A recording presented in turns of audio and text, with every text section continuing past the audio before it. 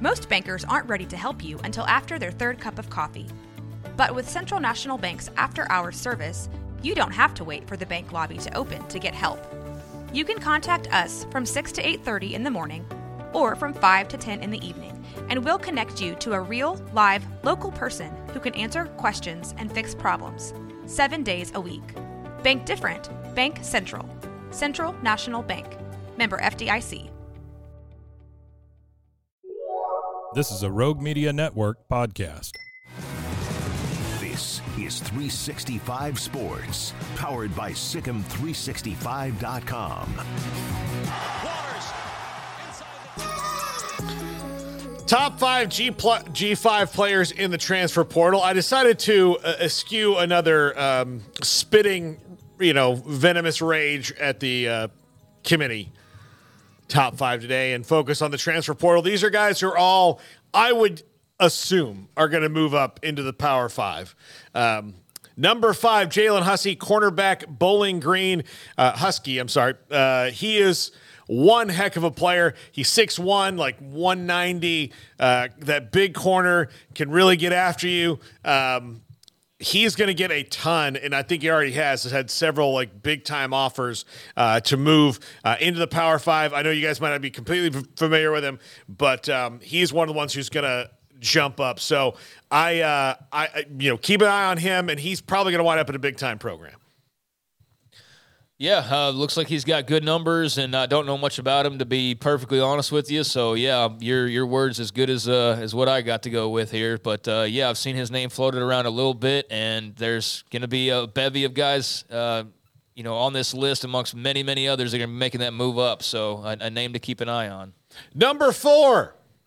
Chandler Rogers, quarterback, North Texas, led the conference in passing this year. This is someone I think that Baylor needs to pursue. And I don't know if they're... I think they did last year, and I'm sure they'll do it again. Yeah. I think they need to absolutely, completely pursue, make this happen and get Chandler Rogers. This is going to be a good fit for Jake Spavital's offense. He's a bit of a dual-threat guy, can move around. They need someone who knows that offense. They need a second quarterback anyway, or a third quarterback, to go on the roster, and they need someone who can compete for the starting job and probably win it, and that's Chandler Rogers. Now, I don't know where his other offers are going to come from. Everybody needs quarterbacks, but if I'm Jake Spavital, this is where I've got my bullseye right now, because I think it's probably a realistic and good fit of a target. Brought this up. Garrett double-checked it. We did a game at the Cotton Bowl that was lightninged out eventually. The game never did finish. He was the quarterback at Lake Ridge High School in Mansfield, and you could see that. I think he was a junior or a senior. He was very highly thought of as a quarterback at Mansfield Lake Ridge High School. Yeah, if you followed along with UNT, he had a really big year for them. They had a pretty productive offense, and Jamori Macklin, their wide receiver, is also in the portal. I think that would be a great get for whoever pursues him. I think Baylor getting a combination of those two would be really good. I think that should be the plan, is to get both Rogers and Macklin. I think that would be a big upgrade for them. But he's a guy that's, very good both with his arm and his legs. He has that ability as a real dual threat. Started his career elsewhere and then found his way to UNT. So one of those guys that's moved around quite a bit already. But, he's a really good player. I think there's going to be a lot of attention on him. I don't know who else has already offered for him at this point, but Baylor very much in the mix, and I think that they should be. Number 3, DeQuan Finn, quarterback, Toledo. He, led the MAC and everything this year. He was fantastic. It seems like every MAC quarterback is actually in the portal and trying to take that jump up, because again, there's value here. And I kind of think that sometimes the better way to go is not Steven Simcox and I talked about this on the triple option. He brought this up, and I agree with him.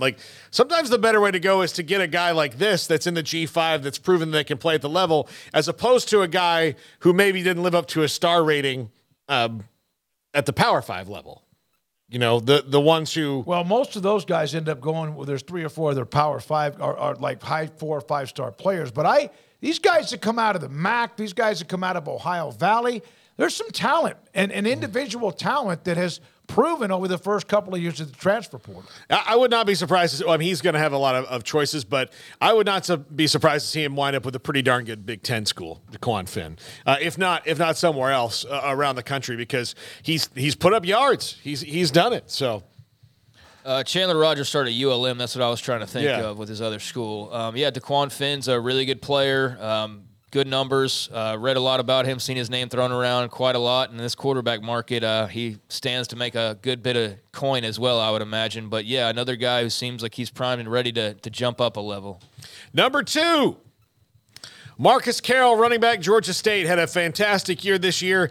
He's in the portal. If you need a running back, this dude will get you some yards.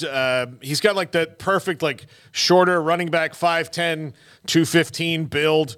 Runs between the tackles, got some burst.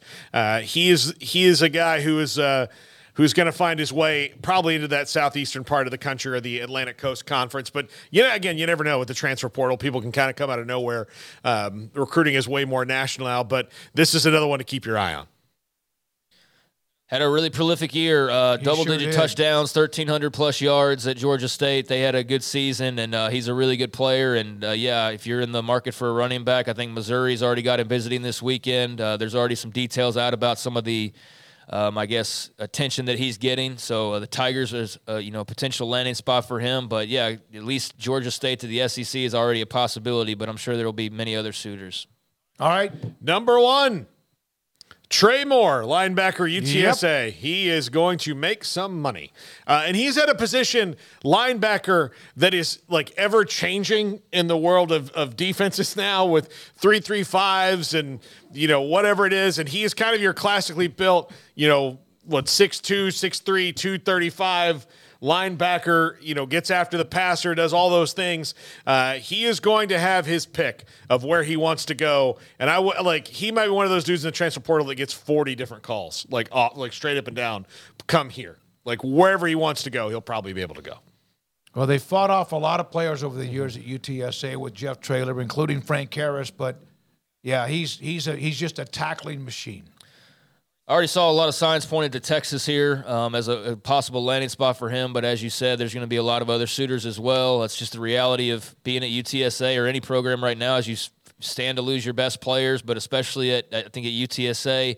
I'm surprised to see Jeff Traylor back after another coaching carousel, but there he is. We'll see what they can do as far as a post-Frank Harris world, but you'd love to have Trey Moore back, and that's just the cold reality of the transfer portal era. So, he's going to take a step up, maybe just down the road to Austin or any other number of places, but he's a guy who's already getting a lot of attention.